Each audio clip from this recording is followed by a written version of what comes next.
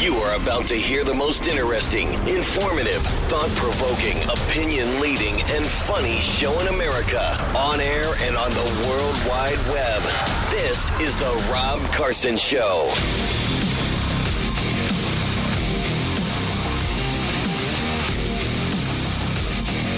I'm Mary Walters, sitting in for Rob Carson. So great to be with you again, finishing up my week with you here. Rob will be back with you on Monday. All right. We're going to be spending a lot of money in the next couple of coming weeks, right? Like the next month. A lot of people are going to be spending a lot of money for the holidays, for Hanukkah, for Christmas that are coming up. Some people even do like a lot for New Year's. You're going to be spending money on decorations, traveling, all that kind of stuff. And you're probably going to be paying a lot of taxes on a lot of that.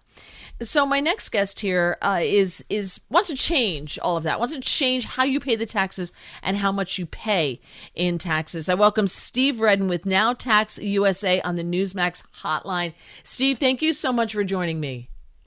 Mary, it's great to be here on this Thanksgiving holiday, watching hostages being freed, and of course, to be on your program. Well, thank you. So now your organization is called Now Tax USA. What's interesting, if you go to nowtaxusa.com, there's all the details are there. It's really super in-depth. If you have questions, if you want to find out, you can contact them. The proposed amendment is there as well that you can read, and it's very interesting. So let me just ask you, how do you do this? What makes this different from, like, say, a national sales tax? What is this exactly? Well, first off, I'll be as brief as possible to set it up. As everyone knows, we have an out-of-control spending, a huge budget, huge federal debt, no way to pay for it, of course, not to mention overtaxation. So the only way to solve this problem is to restructure the tax system. So to get into the question, a consumer sales tax versus the now tax, the problem with the consumer sales tax is eventually the sales tax rate would have to be so high on a national level, probably around the 15 to 20% range. And you could see that would be an economy killer, as if you add a national sales tax onto a state sales tax, let's say it's 7 or 8%, you can see every time you go to buy a new car, you're paying a 30% sales tax. So you can see the concept is right. A pay-as-you-go tax is it does not tax income or property, which is problematic from a constitutional point of view. So the sales tax is the right idea as it's a pay-as-you-go. The problem is it doesn't spread the expenses of the federal government over a large enough base, because a lot of times when you talk about a consumer sales tax, it targets citizens and consumers. To actually pay down our debt, you have to spread out the tax way over a larger area, which would be actually the whole economy, all segments of the economy. And that's what we call it the now tax. It's a 1% national sales, services, and transaction tax. It encompasses a small, very low 1% tax over the total economy. So that's the basic idea. So it's a sales and services tax. So there'd be no income tax. There'd be no other taxes. There'd be no property taxes. There'd be none of that. It would just be a national tax on sales and services. So it's basic, as you said, it's a pay-as-you-go. If you choose to buy this, you're going to pay a tax. If you choose to have this service, you're going to pay a tax on it. Well, and let me add, it also financial transactions, because one of the hidden ways people get away from, it's actually one of the biggest tax loopholes, is if you get an equity loan on your property. Let's say you're a billionaire and you get an equity loan on your property. Because you got a loan, the proceeds of that cash is never really taxed unless you cash out the loan and show a profit on that building. But if you keep that property forever into perpetuity, that equity is never taxed at that level. So that's a big loophole. What this does, because it encompasses all transactions, even stock sales, there's something like $500 billion in stocks traded every year. There's no associated taxes with that at all. And contrast and compare, a consumer buys items and gets taxed on it, but a guy that buys stocks and bonds is not taxed. Well, you can see you talk about now you get into the concept of regressive taxing. Right. The fact that you can invest money, it creates a regressive tax concept over to just citizens. So it does add in all financial transactions. But the benefit of that is because it goes down to 1%. And our total economy, which has really never been totally calculated, but our total economy is estimated at $250 billion. So if you use kitchen table math and you divide, let's say, the federal budget at $5 trillion, and let's say we pay off $5 trillion a year on our national debt, which has never been done, which is one of the key components of our tax program. As you can see, at a quadrillion, 1% pays $10 trillion. So it actually creates a nominal tax concept, which is a fee, which is based on spending or being part of the infrastructure. I call it the superhighway, infrastructure highway of the United States. Okay. So any kind of sale, including stock, et cetera. So some things that aren't currently taxed would be taxed, right? But when you sell a stock, you pay a tax on those gains, though, right? Capital gains. Oh, correct. Yes, but here's the problem. Income tax, that's an income tax form of capital gains.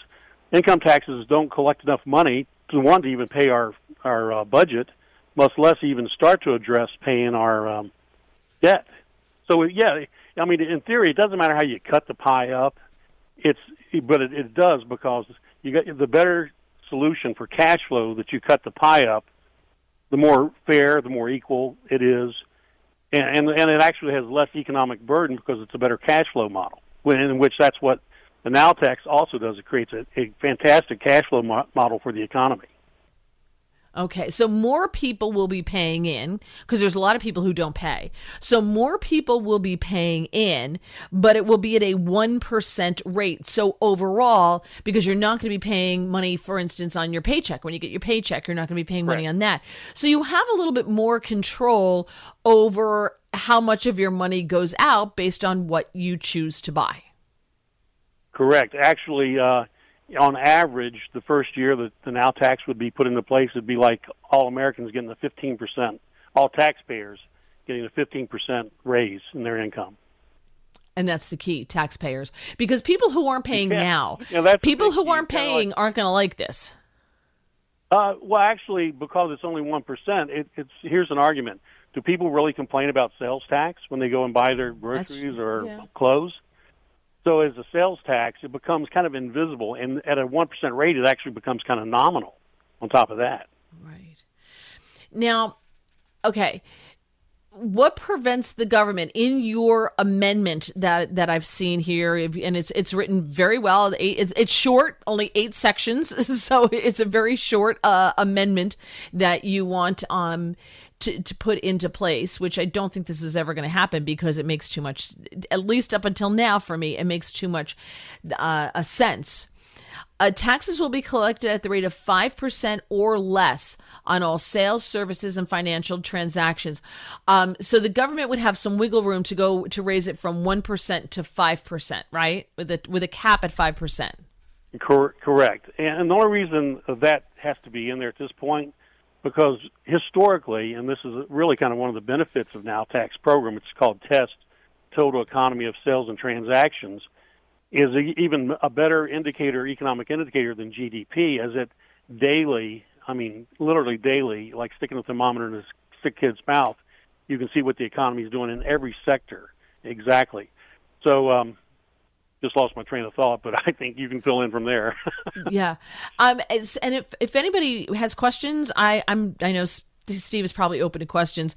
800-922-6680 is the number. The other thing before we go to a quick break here, and he's going to stay with me through the break, is that this would before we go into the repeal and replace, is that no taxes will be established to favor or disfavor any citizen, non-citizen, business, organization, or enterprise residing and or operating within the United States or United States territory. So that takes the government's ability to say, oh, well, now we're going to, the super wealthy aren't paying their fair share. They need to pay an income tax too, because that's how the income tax sneaks back in. And that's a big deal. That's my fear, is that this is great until the federal government wants more money because they can't control their spending. And then all of a sudden I'm paying an income tax now on top of this as well.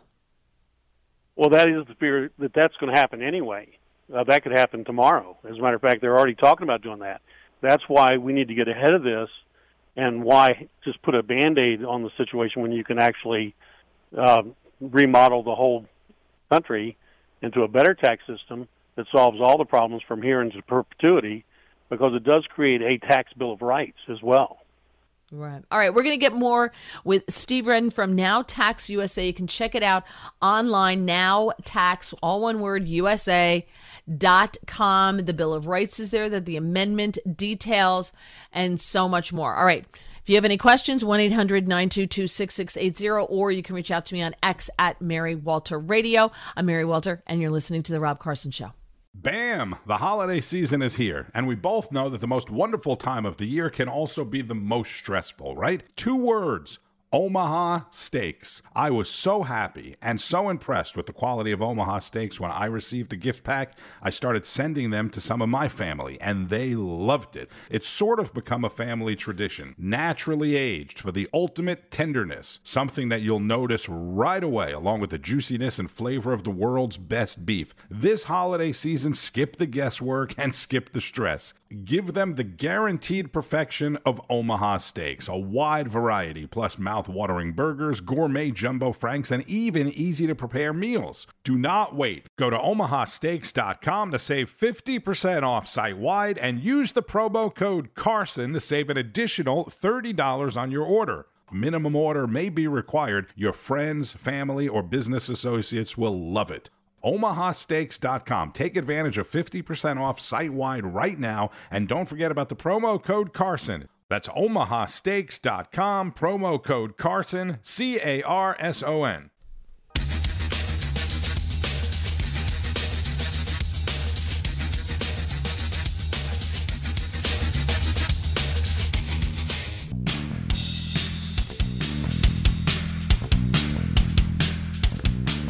And I'm Mary Walter in for Rob Carson with you on this Friday post-Turkey Day. I think a lot of people slept late this morning, all exhausted from their turkey. And what is it, the L-tryptophan that's in there? Makes everybody tired.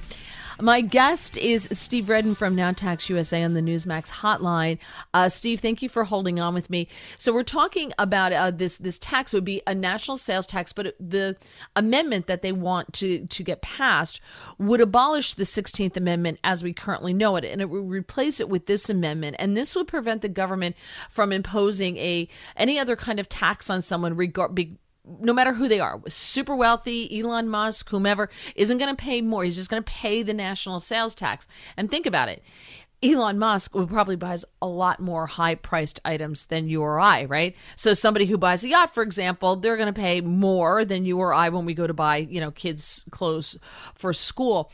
The other thing this does is Section 4 here says that the law does not apply to money or funds transferred inside a citizen's and non-citizen's direct family or a single business's, a single organization's, or a single enterprise's financial accounts residing or operating in the United States, in federally regulated bank or financial accounts. So if I transfer something to somebody, so basically you're getting rid of the death tax is what's happening here, right? Correct. Yeah. So that law would have to be detailed further out to what internal family or personal. For example, I see it envisioned in you could transfer to subsidiaries, you could transfer money to your children. So that's the detailed area that I think gets into the more legalistic side of the amendment, and that's where that would have to be worked out. But the intent is that you don't get double taxed on your own money. Right. Okay. Yeah. The death tax to me never made any sense. I'm like, wait. So you save if you choose to live below your means, and then choose to give it, leave it for your kids, the government's going to come and take half of it. I'm like, wait, how does that work? Why does the government get half when your kids get half and the government gets half? Since when? It never made any sense to me. So I'm glad to see that that's something that would go. So let me. This sounds good. Who's not going to want this? Who's going to be the pushback on this? Well, eventually everyone's going to want it, because eventually this will be the tax system that every society will use. It's just a matter of evolving to that point. The holdouts are going to be obviously politicians and people that make a lot of money off of tax preparation. But even if you think about it, if you talk to a tax preparer, they're humans too, and eventually it comes down to the reality that you can't have an eternal mortgage. See, with the income tax system, the fact that they can lien you, you actually have an eternal mortgage on your wealth, which, see, that's contradictory to our Declaration of Independence, life, liberty, pursuit of happiness, and my add-ons, property, wealth, and individual sovereignty, which, by the way, footnote for the history buffs, the original writer of the Declaration of Independence was actually John Locke, and it was originally life, liberty, and property. Property was problematic, not woke. It was wokeism stepped in because property could be people. So they nixed the word property and did a fill-in, a temporary fill-in, pursuit of happiness, which, what does that mean? Right now, I think we're suffering the pursuit of happiness with all the political things that are going on in our world. People are out of control. But well, let me ask you quickly, when you talk about the transfer of money, I noticed that it says within your family or operating within the United States or United States territories, because we know that a ton of money is taken out of the system in this country, especially when it comes to Mexicans who are living here, people of Mexican nationals. They transfer what I would assume maybe billions of dollars, it's got to be billions of dollars, back to Mexico to their families there.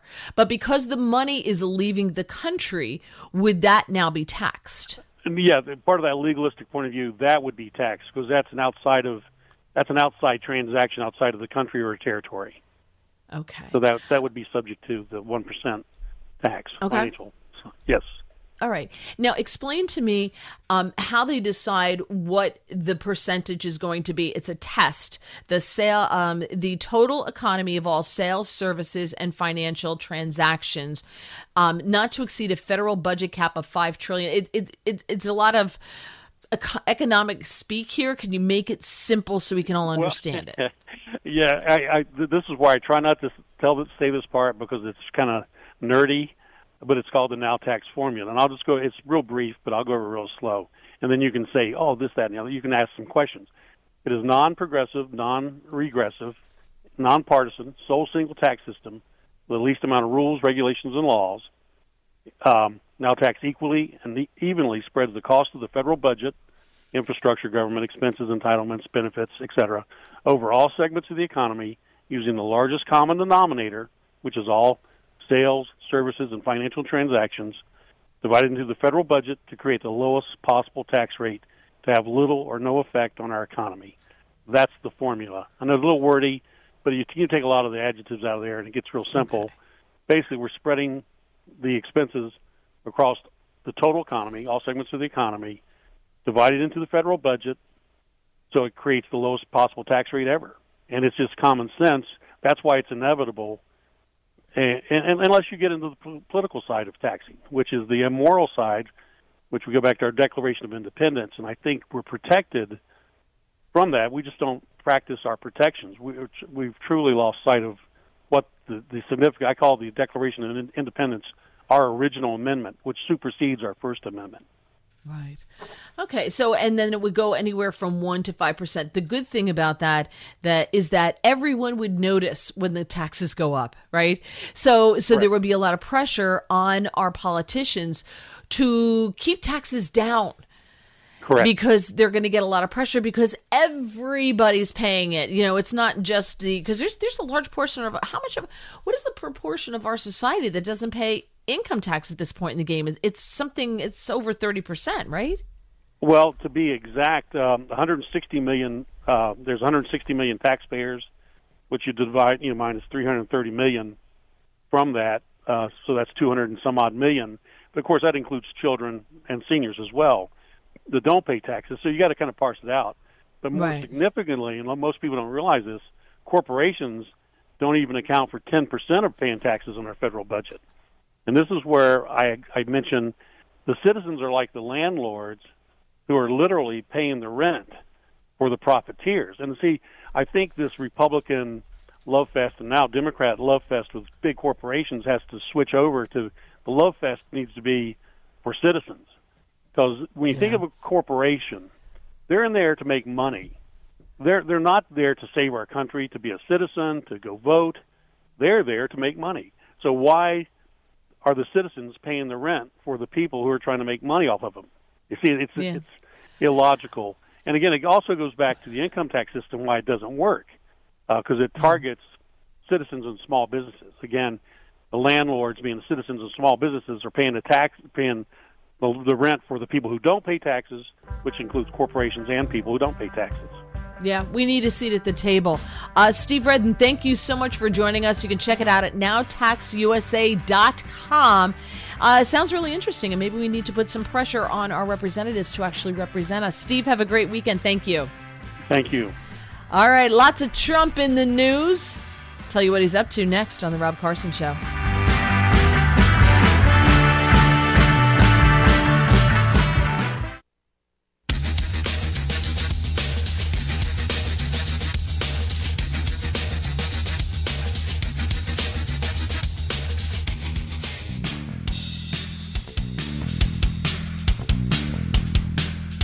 Hey, welcome back to the Rob Carson Show. I'm Mary Walter with you. Rob is back with you on Monday. 1-800-922-6680 is my number, or you can hit me up on X at Mary Walter Radio. So Hermit Sal sent out a tweet for our last guest, Steve Redden from Now Tax USA. And it's a good question. He said, I currently reside in New York, where it seems to me that overspending and overtaxation is a symbol of pride. If I understand your guest's proposal, what is to prevent places like New York from ignoring the law or trying to find loopholes to compensate any type of tax reduction? So I texted him and I tagged him in a response. So hopefully we will get an answer to that, because it's a really, really good question. Like, what's to prevent New York? And you know what, Hermit Sal, you can go to nowtaxusa.com and look there. They have the details. It's well written, and I wonder if the section of the proposed amendment where it says that it would supersede all, like you're throwing out the 16th Amendment, I wonder if they strip states of their right to impose local taxes, which now that's a whole nother sticky wicket, right? But it does give you the ability then to control it on your local level. And if people choose not to, you get the government you vote for. We're seeing that little adage play out all over the country. Places like New York, where Herman Sal is, you know, these people, 40% of New York State's population resides in the New York City metropolitan area, in that area there, Westchester County, out onto the island. That's where they live. And so they have a lot of sway, and they're stupid liberal. And so they just vote blue, blue, blue, blue, blue, blue, blue. And so they control everything. So they're going to vote for taxes, taxes, taxes. And then when they're overrun by illegals and they actually get to experience what they vote for, they pick up and leave. And then they leave the people in the rest of the state who may have like really nice houses or live in a more rural area and like living in a more rural area, etc. Those people wind up holding the bag going, wait a minute, but I voted red, and they still get the blue that these New York City dwellers vote for, because they just pick up and leave. Isn't that nice? Isn't that special? All right, 1-800-922-6680 is my number. Or, of course, you can hit me up on X at Mary Walter Radio. So I told you, Trump. Trump's a lot of Trump in the news. It's great. So, first off, a Trump media and technology group known as TMTG, which is behind the Truth Social, the social media platform Truth Social, has filed a lawsuit for $1.5 billion in Sarasota County. And they filed it against more than 20 media organizations for allegedly, quote, falsely reporting that TMTG had lost $73 million. The complaint is for libel and slander. And it was filed, as I said, filed in Florida. And it states that at least 20 major media outlets reported the same loss within 24 hours of each other. And they each cited a Securities and Exchange Commission report as to where they found the amount. However, the complaint states that $73 million loss doesn't appear in that Security and Exchange Commission report. So what happened was, my hunch is, one person reported it, and then all these other organizations report it, right? And they cite the SEC. But what they should have done was cited the original report, right? So you go back and you say, oh, well, Bob's News came out and said that, Trump said, they come out first and they say that, Truth Social is losing all this money, lost $73 million. And they cite the SEC. Well, then if Steve's News comes along, he shouldn't cite the SEC report, especially if he doesn't check it. He should cite Bob's News report. And that's the right thing to do. And that's not what these people apparently did not do. The news organizations listed, you ready?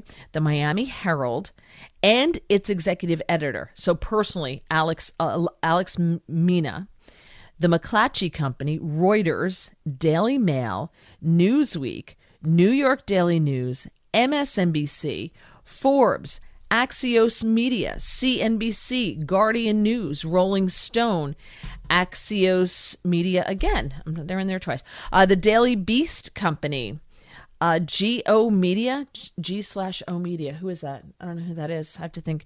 Gizmodo, Salon, Mediaite, DMG Media, LTD, Hollywood Reporter, Nexstar Media, The Hill, Deadline Hollywood, Accretive Capital, Benzinga, and MarketWatch.com. The Sarasota Herald Tribune they reached out to some of the outlets and for some comment regarding the lawsuit. And a Reuters spokesperson said in a statement that's sent to the Herald Tribune, they disputed this, that Reuters defamed or intended to harm TMTG. They say, we dispute any allegation. We corrected our mistake as soon as TMTG made us aware of it, consistent with the Thomson Reuters Trust principles. Reuters remains committed to reporting news fairly and accurately in the public interest.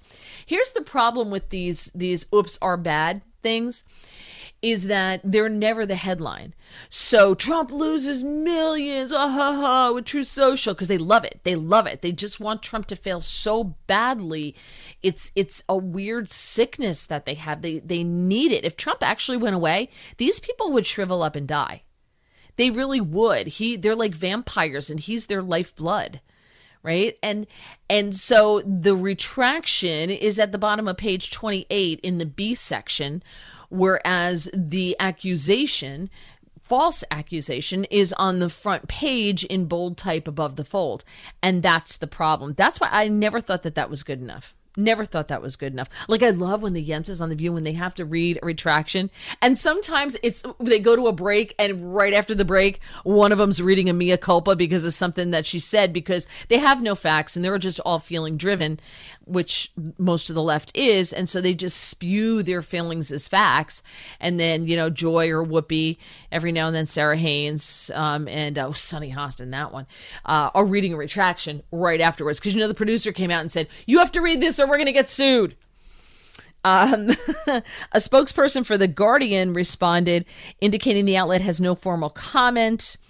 They did put a update at the bottom of the original article. So they put it at the bottom of the original article. No, it should be a headline saying, we were wrong. Correction to this story. They did not lose $73 million. They said the headline and the text of this article were amended on November 21st, 2023. We regret that an earlier version misstated Truth Social's loss since launch as $73 million, when the figure recorded in the SEC filing is $31.6 million. The article has also been corrected to reflect that Truth Social posted a profit of $50 million in 2022 rather than a $50 million loss. Oops are bad. The whole plus minus thing, the whole profit loss column, that can be tricky. All right, this next story is something we have to say, really interesting, you have to listen to. And I will tell you that someone told me in confidence a while ago, probably 6 more months ago, that there is credible fear for the life of the former president, for the life of Donald Trump. Like, there's credible fear. They are on high alert at all times with this man, and I'm not surprised. The FBI now is claiming that an Iranian spy hired a hitman to kill senior members of Donald Trump's administration. while threats of an assassination plot against the former president have been deemed credible. That's a quote. Former National Security Advisor John Bolton said he remains under Secret Service protection following a foiled assassination plot against several senior U.S. government officials that were orchestrated by Iran's Islamic Revolutionary Guard. U.S. intel officials told CBS's 60 Minutes that Tehran is hiring hitmen around the world and in America. You know, some of those gotaways walking across the border, they might be where you want to look.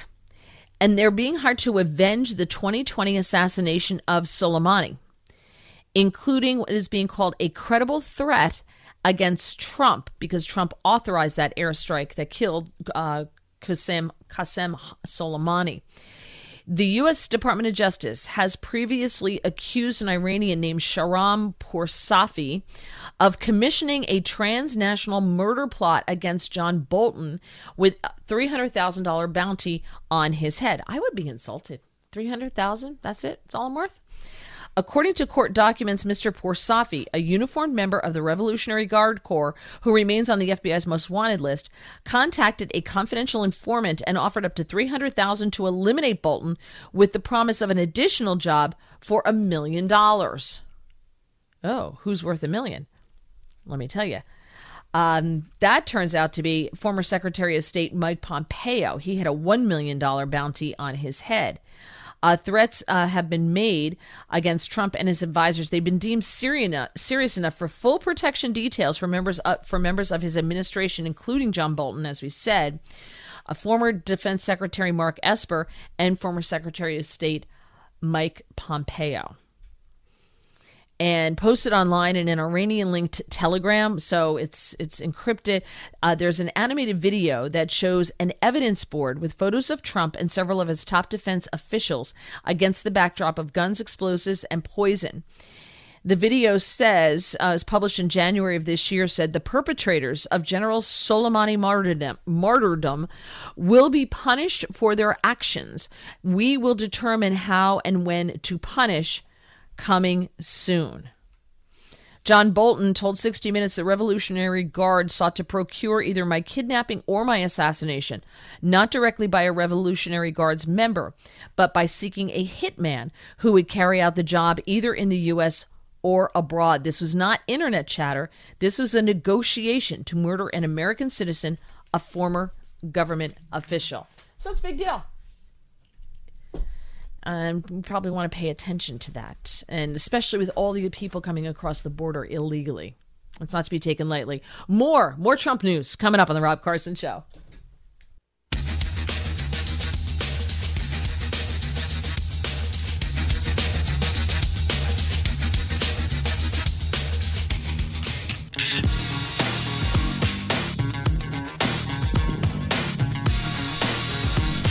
And you're back with the Rob Carson Show. Some more Trump news. Donald Trump's lawyers are lawyering, because that's what lawyers do. He was indicted, as we know, on 4 counts in Washington, D.C. That's Jack Smith, for allegedly working to overturn the results of the 2020 election in the run-up to January 6th, the riot at the Capitol. I think this one's Jack Smith.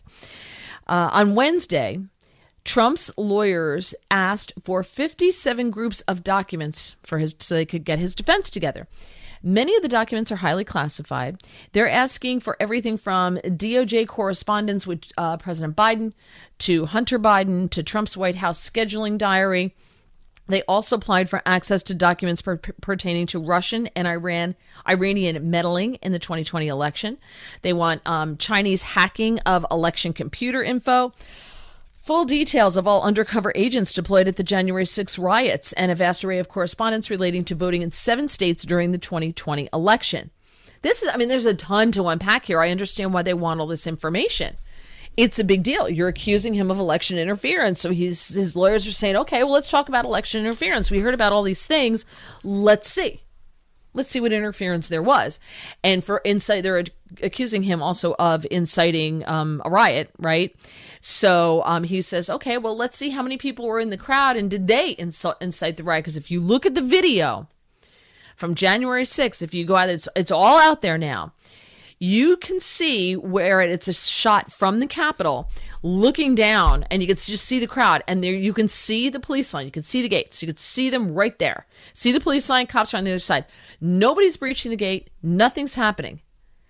And you can hear the cops talking about firing gas into the crowd, flashbangs, etc., rubber bullets, that type of thing, into the crowd. And the people weren't doing it. They weren't breaching it. They weren't doing it. And then all of a sudden, the cops start firing on them. And all hell breaks loose. Of course it does, because they've got gas being fired at them. So people are trying to get away from that. There's flashbangs that are being fired at them. So they're trying to get away from that.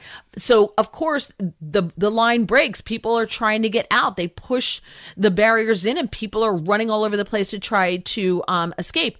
If Trump's team can prove, hey, I didn't incite the riot, Capitol Police did, I can see why they want all this information of knowing who was making these decisions. I want to know who's making those choices, right? We should have that right. If his request is granted, the disclosure in the election case may run to several million pages, and many of them are highly classified. The request could delay the trial by months. That's happened in Florida so far, because that is the documents case, where they're like, oh, he took all these cases. They found no wrongdoing on Biden's part, because Biden was nice about it. Even though he wasn't allowed to legally have any of those documents, Trump could legally have them, but they're accusing him of stonewalling and not being nice, so they're going after him. Let's see. All of the security protocols in Florida will have to be replicated in D.C. if Trump's disclosure request is granted. In a disclosure request filed to Judge Tanya Chutkan on Wednesday, Trump's lawyers said they want all documents regarding informants, cooperators, undercover agents, representatives, or anyone acting in a similar capacity who were at or within 5 miles of the U.S. Capitol on January 6th of 2021. Now, I don't think she's going to give it to him. This woman has been persecuting January 6th defendants. There is a guy who we're going to talk about coming up who has been over 1,000 days. This is his third Thanksgiving in solitary, well, maybe not solitary, but in the DC gulag without even a trial date. He's never seen a judge. His right to a speedy trial has just been absolutely shredded. And she's sentencing some of these January 6th defendants for more than what the prosecution was looking for more than what the government wanted. She's said several things about January 6th defendants that just to show her disdain for them. So these people are all guilty before they walk in the courtroom, and she is going to throw the book at them no matter what. So I doubt she's going to give Trump access to these records. I kind of just don't see it happening. But we'll find out. And if it does, this is going to push his trial way back because they have to have time to go through this. But again, I don't see this judge giving Trump any quarter because she's not giving any to the defendants of January 6th so far. So why would she give him when she clearly disdains Trump? So she's going to try to make this as hard as humanly possible for him. All right. Coming up, we'll finish up with Trump news. We're going to talk about this January 6th defendant. We're going to talk about Republicans doing what Republicans do, which is fold and put their tail between their legs and run and do nothing that we want them to do. And a whole lot more to get through. It's a lot here. I'm Mary Walter, and you're listening to The Rob Carson Show.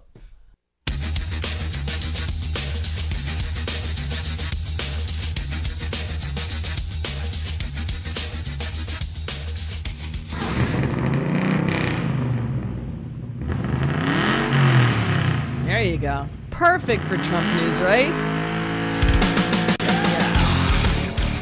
Trump's a-traveling, but he's not traveling by motorcycle. He told Argentina's president-elect Javier Milei that he's going to travel to South America so the two of them can meet up. Milei being called the Argentinian Donald Trump. And lastly, Trump, another legal maneuver. He is appealing a ruling in Colorado because the judge in Colorado said he couldn't be disqualified from the ballot under the 14th Amendment. But she did say that he engaged in insurrection and found him guilty of inciting the deadly January 6th attack. Now, it wasn't a guilty thing. Like, it wasn't one of those things that I thought she was judging on. But because she put that in her ruling, Trump's lawyers want that taken out.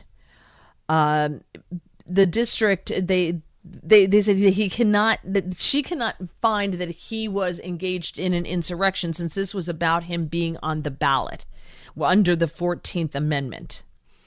Which would disqualify him if he were engaged in an insurrection, right? But she said no, because of the way it's worded, Section 3 of the 14th Amendment. There's questions as to whether it even applies to the President of the United States. And his team is saying that, got to take that out of there because it'd be a problem down the road. But, of course, the other side is like, no. There's other groups that are now countersuing and saying it's got to be kept in there. It's also crazy. This man is spending gazillions of dollars in legal fees, and I wonder if that's just part of it. They're trying to break him. They're trying to just drain this man of everything. A lot more coming up right here on the Rob Carson Show.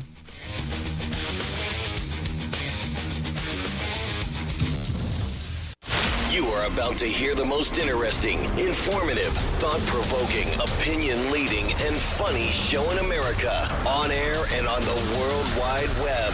This is the Rob Carson Show.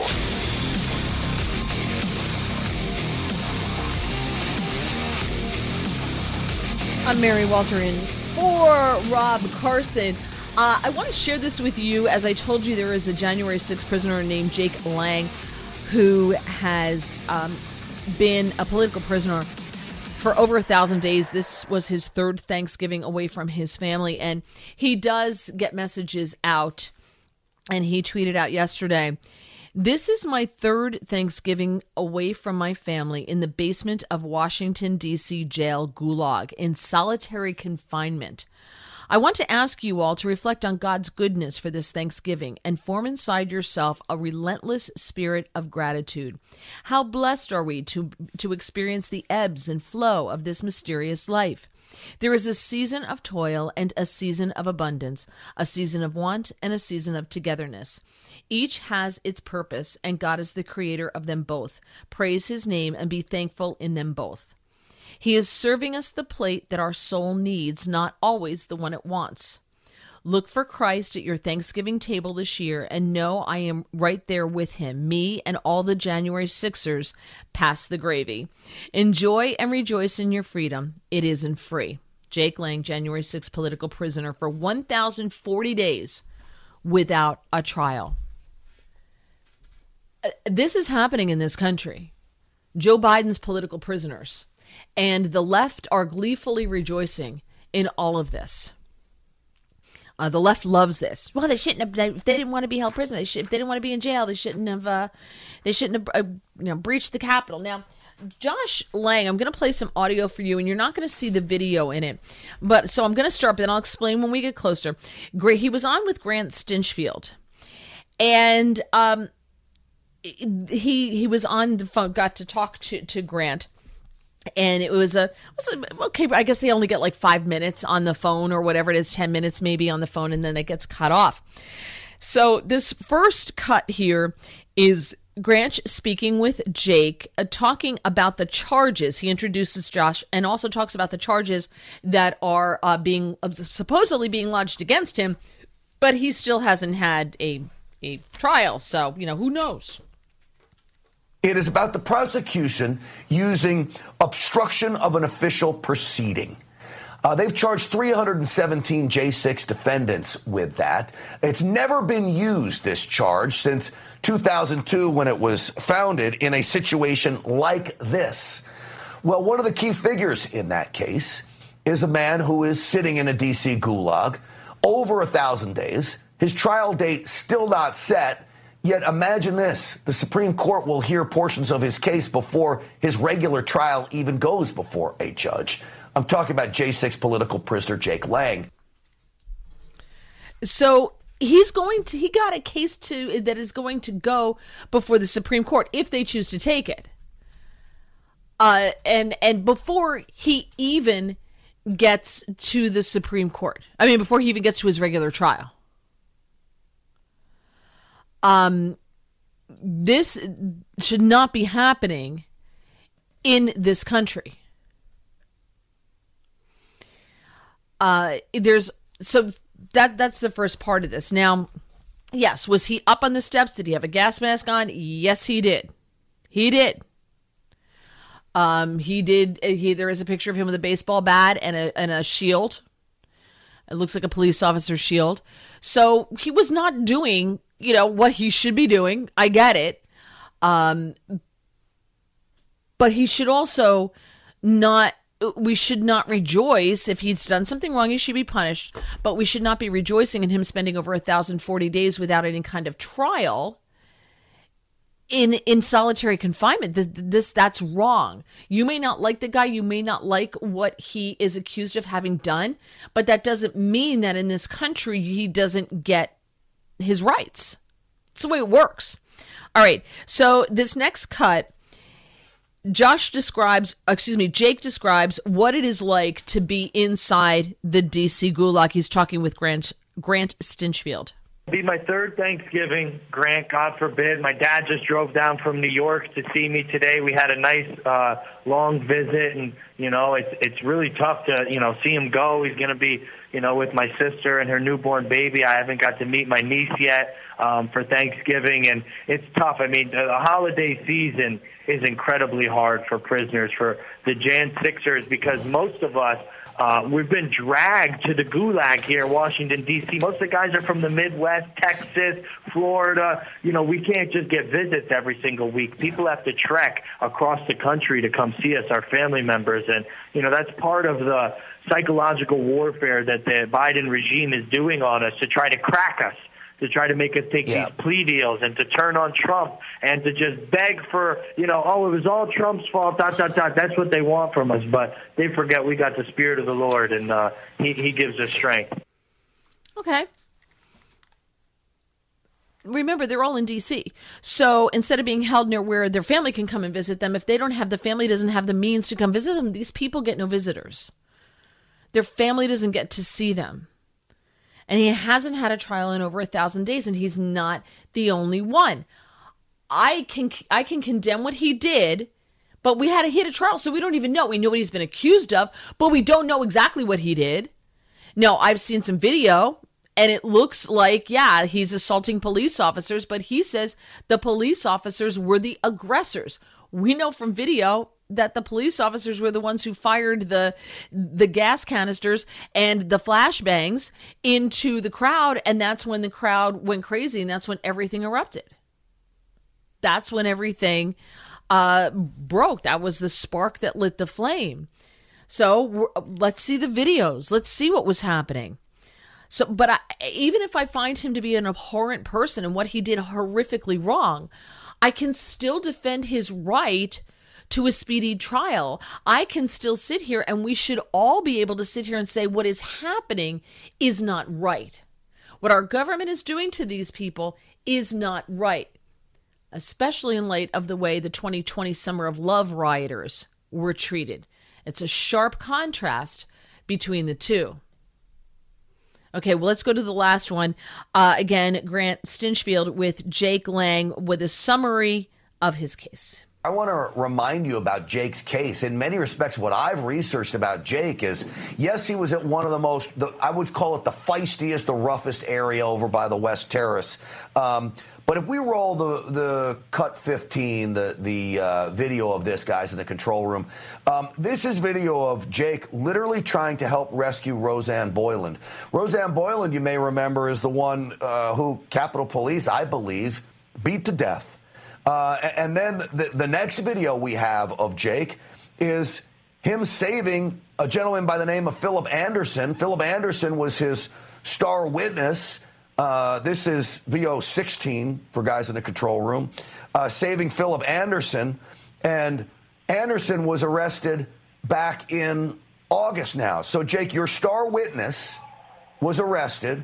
I have said I think you saved lives that day, and here you are sitting in prison for 1,000 days or more. I mean, it's something you read out of like a crime novel, or you would think that, this is Putin's doing, that, he's got a person like Alexander Navalny, and all of a sudden the guy's about to go to trial, and he has a star witness that's going to exonerate him, and then boom, here comes Biden's FBI Gestapo, and they arrest Philip Anderson so that he can't testify at my trial, proving my innocence. I mean, that's not the America that we know and love. That's what the bad guys do.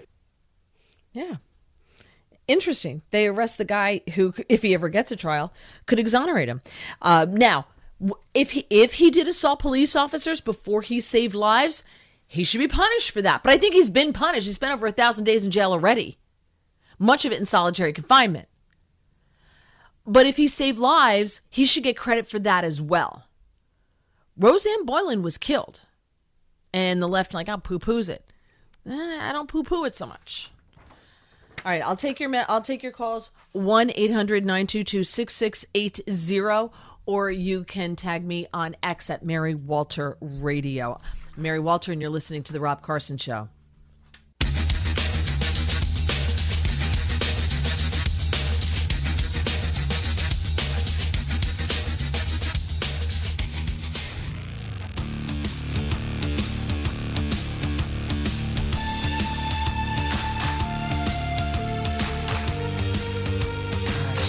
Sounds so 80s, doesn't it? This is the 80s right there.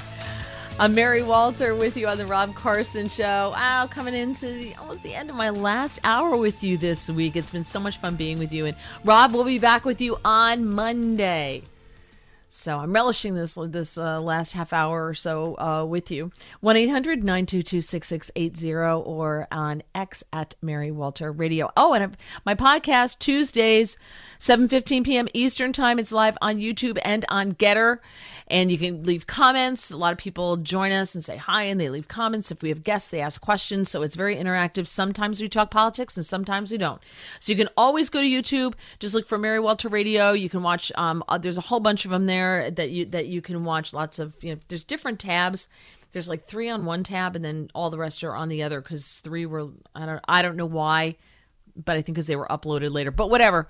There are a lot of them there, a lot of great guests. And the audio is available on Apple Podcasts and Spotify as well, again, under Mary Walter Radio. So let's talk about the Republicans, shall we? The House Ethics Committee voted against opening an investigation into Jamal Bowman. They did this, the day before a holiday on Wednesday. He was referred to the Ethics Committee after he pulled that fire alarm in September.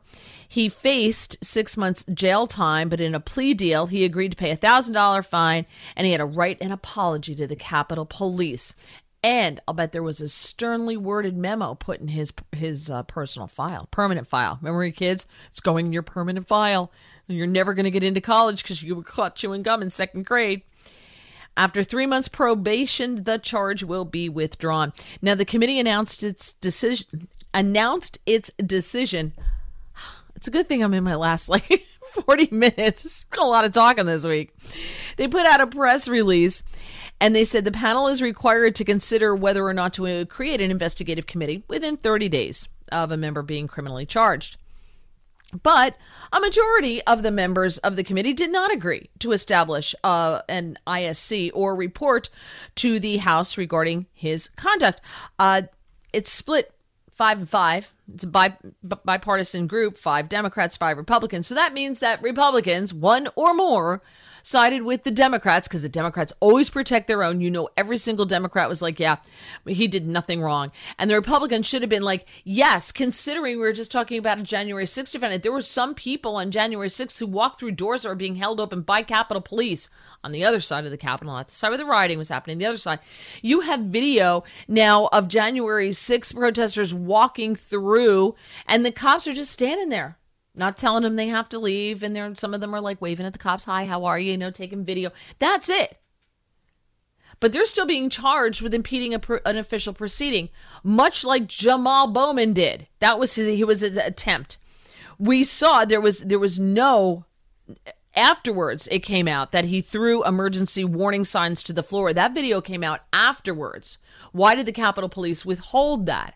He walked up to the doors, took the signs that said for emergency use only, threw them on the ground, turned over, pulled the fire alarm, and then ran away. He knew exactly what he was doing. He ran down a set of stairs and exited the building. So he lied in front of the committee. But Republicans caved, as they always do.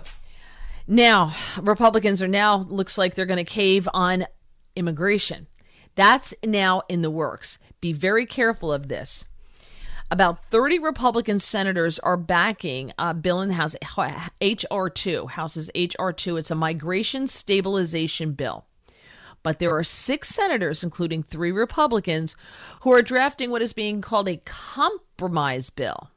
It's not a compromise, it's a giveaway, because in a compromise, Republicans always lose and Democrats always win.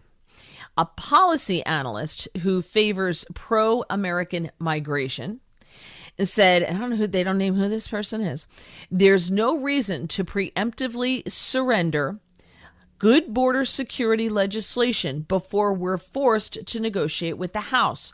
What the senators who are supporting that compromise package are doing, essentially, is preemptively giving away very important pieces of H.R. 2 before they're even being forced to do so. Lindsey Graham, Tom Tillis, James Langford are working with the 3 Democrats to write a compromise in the end-of-the-year budget battles over funding for Israel and Ukraine and Joe Biden's border security agency. And he said that their plan is not going to do anything of any substance. Behind closed doors, they say additional Republican senators are likely cooperating with that group of 3. The 3 Democrats are Sinema, Murphy, and Bennett. The evidence so far is that the Gang of 6 compromise includes few substantial changes in current laws, according to this immigration analyst. It also appears to leave intact many of the loopholes that Biden's border deputies are going to use to keep him bringing in more and more people. So we're not fixing anything when they have the power and you can negotiate and go, you want money for Israel? You want money for Ukraine? Okay, fix the border. But apparently we're not going to do that. If this happens, if this H.R. 2 is squashed. Now, the Senate version of H.R. 2 is S-2824, called the Secure the Border Act of 2023. It was introduced by Ted Cruz. It includes most major stabilization measures that the Republicans want and what we, the public, want. They're supposed to represent us. This is what we want. H.R. 2 is being pushed by nearly all the GOP House caucus. It's led by Mike Johnson. So it's going to be interesting to see where this goes. Will the Republicans do what they do best, which is snatch defeat from the jaws of victory, purposely? In the meantime, Democrats, because they stick together, they have a fundraising platform called Act Blue, and they are processing donations for a bail fund for illegal immigrants. They're trying to get them out of detention. Yeah. Their donation page says their detention is based solely on their inability to post a $5,000 bond. We are not stopping until every black immigrant in ICE detention is free.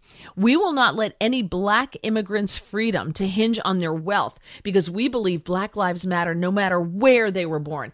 Interesting. The people who founded Black Lives Matter, proud socialists, Patrice Cullors and company, are living the capitalism lifestyle high on the hog. Why don't they take some of that money that they seem to have found themselves with and funnel it into this if they so believe in it? But I love it's only for black immigrants. Only Democrats would do that and get away with it.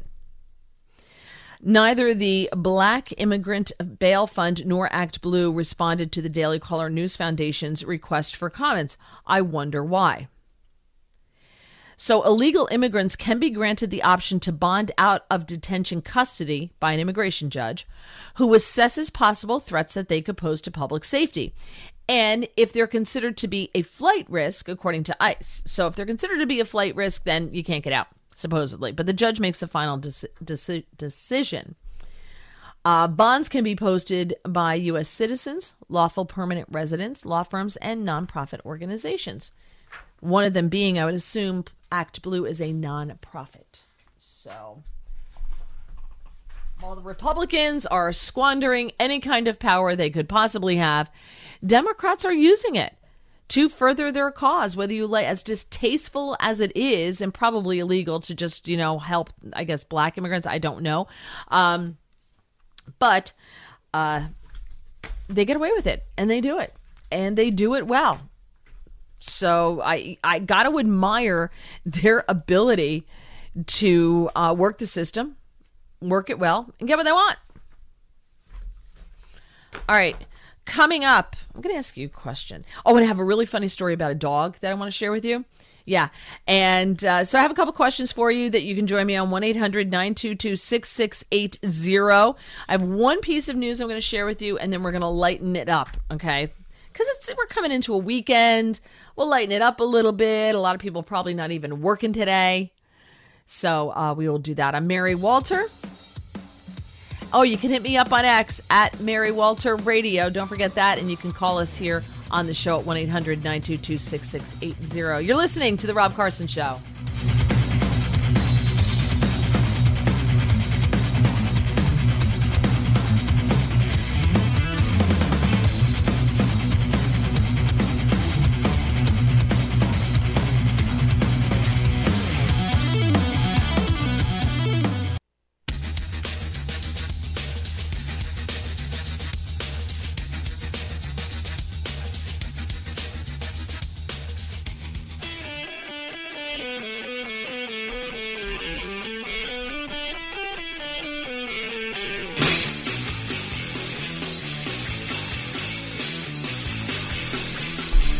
And welcome back to my last half hour with you on The Rob Carson Show.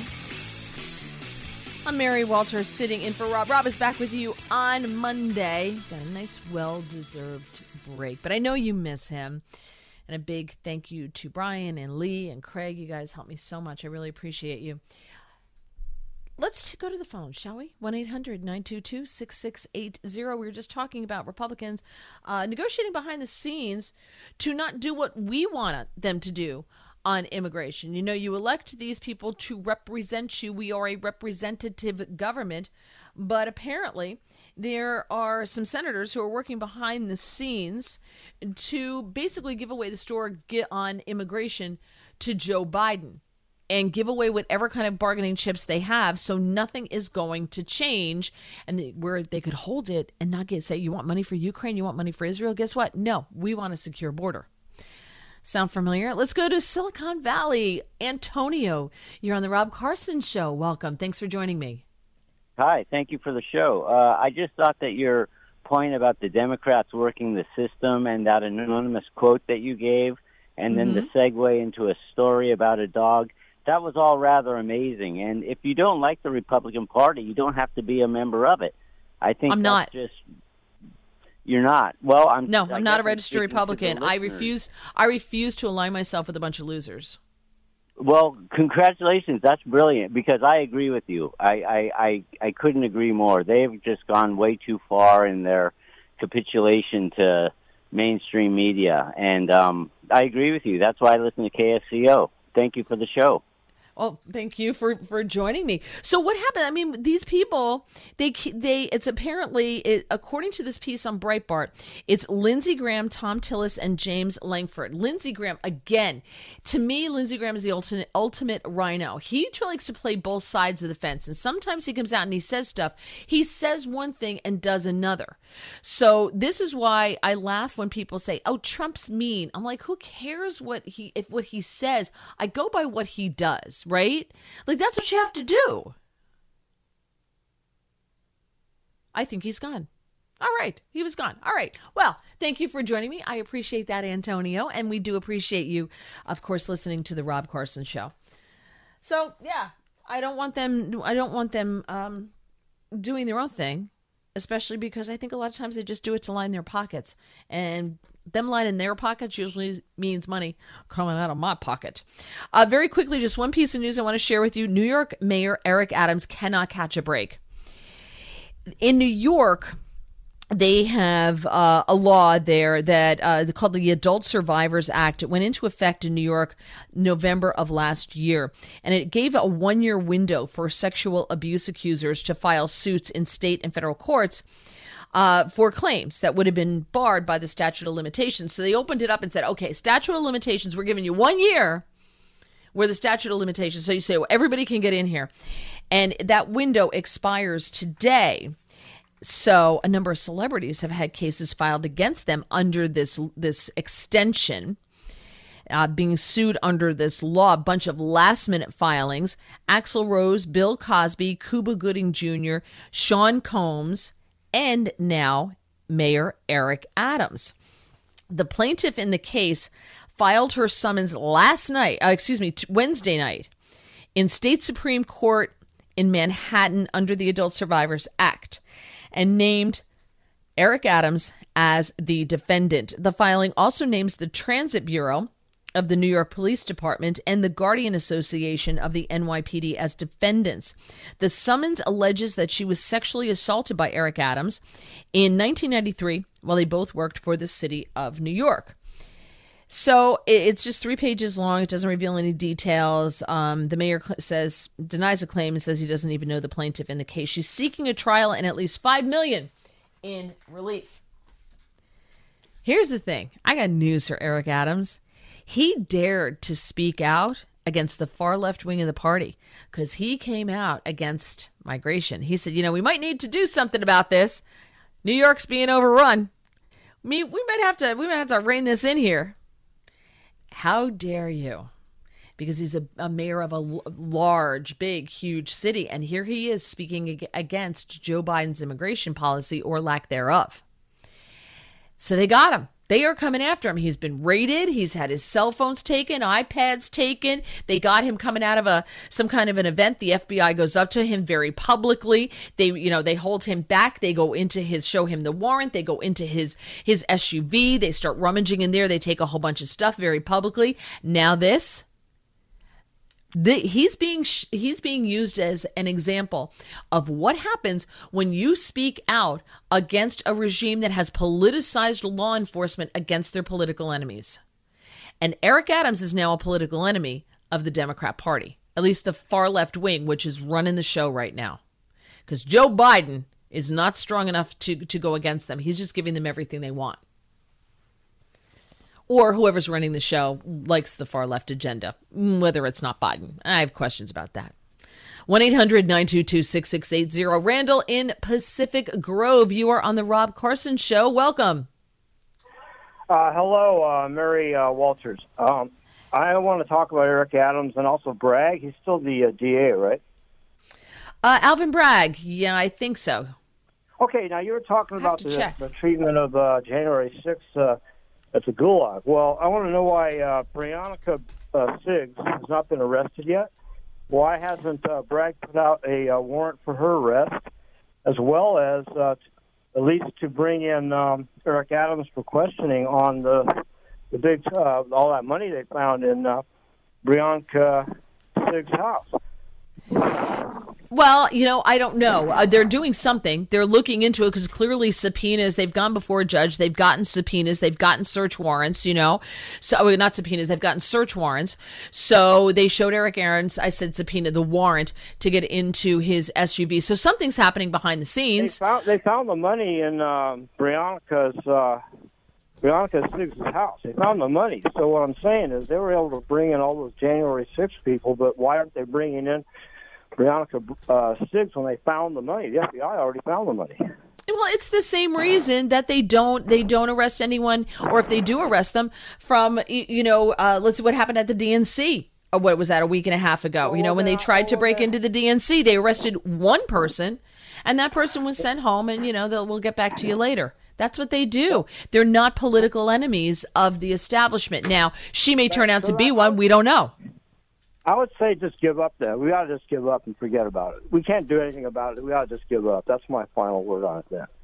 Well, I got to tell you, I don't I don't necessarily agree with that. I don't think you just give up. And Brianna Suggs, it's a naked and blatant assault on every rule of law. I can't understand how more time isn't spent talking about this thing going on with the mayor and his fundraising cohort, and the fact that they're friends, Yeah, well, here Brianna Suggs is maybe when the left is eating, when your enemy is eating its own, when your enemy is attacking itself, let them go. Right? When they're attacking their own, let them go. We got to hammer on it. We got to hammer this. We got to hammer it like every day. Really. Yeah. I mean, I agree with you in that part, but I want to see what's happening. Nothing's happening right now, so I want to see what happens. That's why I'm bringing you the story about what's happening with Eric Adams. You know, they're going after this guy. He's going to be the sacrificial lamb. They are going to go after him because he dared to speak out. Yeah, I live in Leon Panetta's town, okay? I've lived here most of my life. So I'm neighbors with Leon Panetta. So I'm really on the left bank here. You know what I'm saying? And I'm definitely fed up. Okay? That's all I'm telling you. Yeah, I can understand. I think a lot of people are fed up. And that's why I think you see more people waking up. And whenever I see people waking up, I try to bring that story to everybody. Like we talked earlier in the week about the left has lost Cardi B. Right? Cardi B is making videos talking, and she did videos with Bernie Sanders before the last election, right? Now, all of a sudden, she's not happy because of the crime in New York, because she has family that lives in New York. And these people are coming in and they're in her nieces and nephews' schools, and the crime and all this other stuff. Suddenly, Cardi B woke up. So I think it's going to happen more and more. You know, I think, and Randall, I don't mean to be rude. We got to run. We're up against the clock, but I really, really, really appreciate your comments. Thank you so much. Have a wonderful weekend. I never get rid of you because, you know, I'm trying to cut you off. It's just that we do have a clock that I have to pay attention to. But yeah, so they're losing Cardi B. So when you lose Cardi B and you see videos of like Latinos for Trump and things like that, when Trump was going to Georgia, remember the big escort, the big car thing that what do they call that? Cavalcade. I can't think of the word. My brain is fried after so much radio in 1 week. But, you know, they had Trump comes through and they have all the cars and the ambulance and all this other stuff because it's former president and they come through and he's on his way to go get mugshot, remember, and fingerprinted. The people in the community that he drove through, because they brought him in the back entrance, which, you know, is not the best community in the world. You know, when I say best, I mean, like, not the most expensive, because they don't put jails in the most expensive neighborhoods in the world, right? And motorcade, that's the word, just came to my brain. They were all in the street jumping up and down, cheering and going, Trump, Trump. So people, I think, are waking up. I think people are starting to see what is happening here, especially when it comes to Donald Trump. And I think people in New York are going to start looking at Eric Adams and see what's happening as well there. Because Eric Adams is way better than de Blasio. Then again, they voted for de Blasio twice, so I don't have a whole lot of sympathy for them. All right. I am going to lighten this up coming up. I swear we're going to do that. But you are welcome to jump in, of course, because I love talking with you. 1-800-922-6680 on The Rob Carson Show.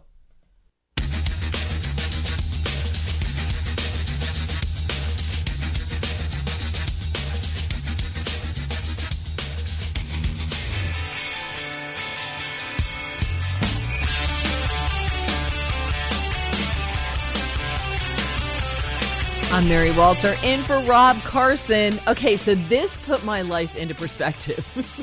This may put your life into perspective, too. Maybe not the same way I put my life into perspective, but we may share something in common on the other hand. So a survey of 2,000 adults was done, and we found that the average American is going to 10 different holiday celebrations. Like, what? 10?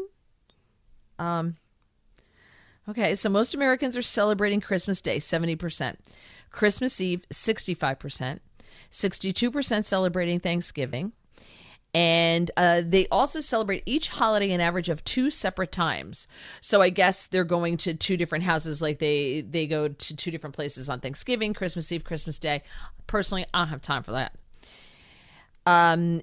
They also, they're also celebrating New Year's Eve, 33%, Kwanzaa, 32%, New Year's Day, 30%, and Friendsgiving, also 30%. So I thought, 10 times. Let's see. Okay, I didn't go anywhere for Thanksgiving. But we're talking traveling. So I didn't travel really anywhere. I don't know if you count second floor to first floor traveling, but that's what I did. Christmas Eve, we might be meeting friends who are going out for Chinese, which is hilarious because they're Jewish. And it's such a tradition. If you live in the Northeast, Jewish people get Chinese. That's just what they do. And it's funny and it's cultural and we have a blast with it. So we may be doing that Christmas Eve, but it depends because my husband's working. So it all depends when he gets out of work. Christmas Day, I'm going to be home. going to be here, so I'm not doing that. I am traveling for New Year's Eve and I'm traveling for New Year's Eve, New Year's Day, the combined thing. We're going to celebrate both at the same place. So I'm like traveling maybe twice. 10 different holiday celebrations. I got 2. I don't know how to take this. Like, I suddenly feel wildly socially inadequate. The data shows Americans celebrate New Year's Eve and New Year's Day 2 times each. They go to 2 different places. Friendsgiving, 2 different places. Kwanzaa, 3 different places. But Kwanzaa is like a couple of day kind of thing like Hanukkah. So I don't know if that counts. So that brings the total number of American holiday celebrations to over 10 each year. It was conducted on behalf of Motel 6. 84% of respondents plan to travel for at least some holidays this year. I'm curious, where do you fall in this? Just curious. 1-800-922-6680 is my number. I mean, how many times, I'm curious. So, I don't know, maybe you do a lot of traveling. And I think also the older you get, like, the less you want to do it. But I also understand when you're younger and you've got kids and you got to get them all together to take them out and to do this, that, and the other thing. That's a tough one, too. That's a hard thing to do, too. Nobody wants to do that. But Americans are traveling more than ever. 52% say they're traveling more than last year. Only 10% said they're not planning to travel at all this season. If we weren't going somewhere for New Year's Eve, New Year's Day, we're going for like a long weekend with a bunch of friends, then, to just kick back, a little vacation-y type thing. If we aren't doing that, I'm not traveling at all. At all. 63% going by plane. That's another thing. You cannot pay me to fly somewhere during the holidays. Like, especially Thanksgiving. No way, no how. I've seen plane, trains, and automobiles. I'm not doing it. Trains, 53%. Automobiles, 48%. Or walking, 41% walking. So you're just doing a neighborhood thing. That's cool. And what else do I have here? Okay. And ride shares, like Uber or taxi, 39%. So we saw somebody yesterday who was looking for an Uber, and he couldn't get somebody. He could get it. It was like ridiculously expensive. He didn't know what he was going to do because it's crazy expensive. That's the other thing around the holidays. Trying to get an Uber or taxi is super expensive. Most people staying with siblings or at their parents' home, that's equal. And about 39% staying in a hotel or with other people. And 10%, 6 in 10 are taking their furry friends with them. Not if you're coming to my house, you're not. So I'm just curious, 1-800-922-6680. I want to know if you are, how many times are you going? Are you traveling anywhere? How many times? Is it even close to 10? Or are you like me, like 1, possibly 2? Possibly 2, probably not, probably just 1. I'll get your calls coming up, and then I have to tell you about this amazing dog that in Texas and how he got adopted. That's coming up next on The Rob Carson Show.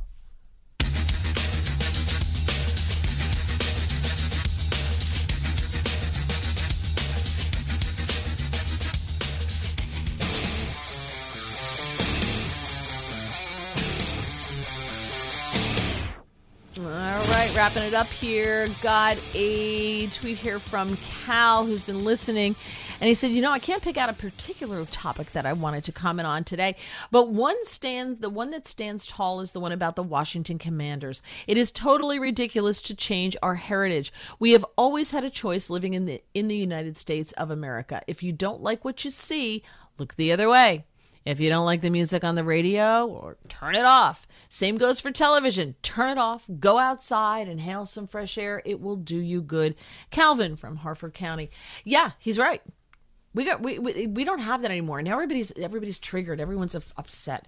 Okay, so let me tell you about this dog before we run out of time here. This dog in Texas, the Humane Society of Wichita County, posted on Facebook, and a 17-pound dog. It looks a cute thing, doesn't look very unassuming.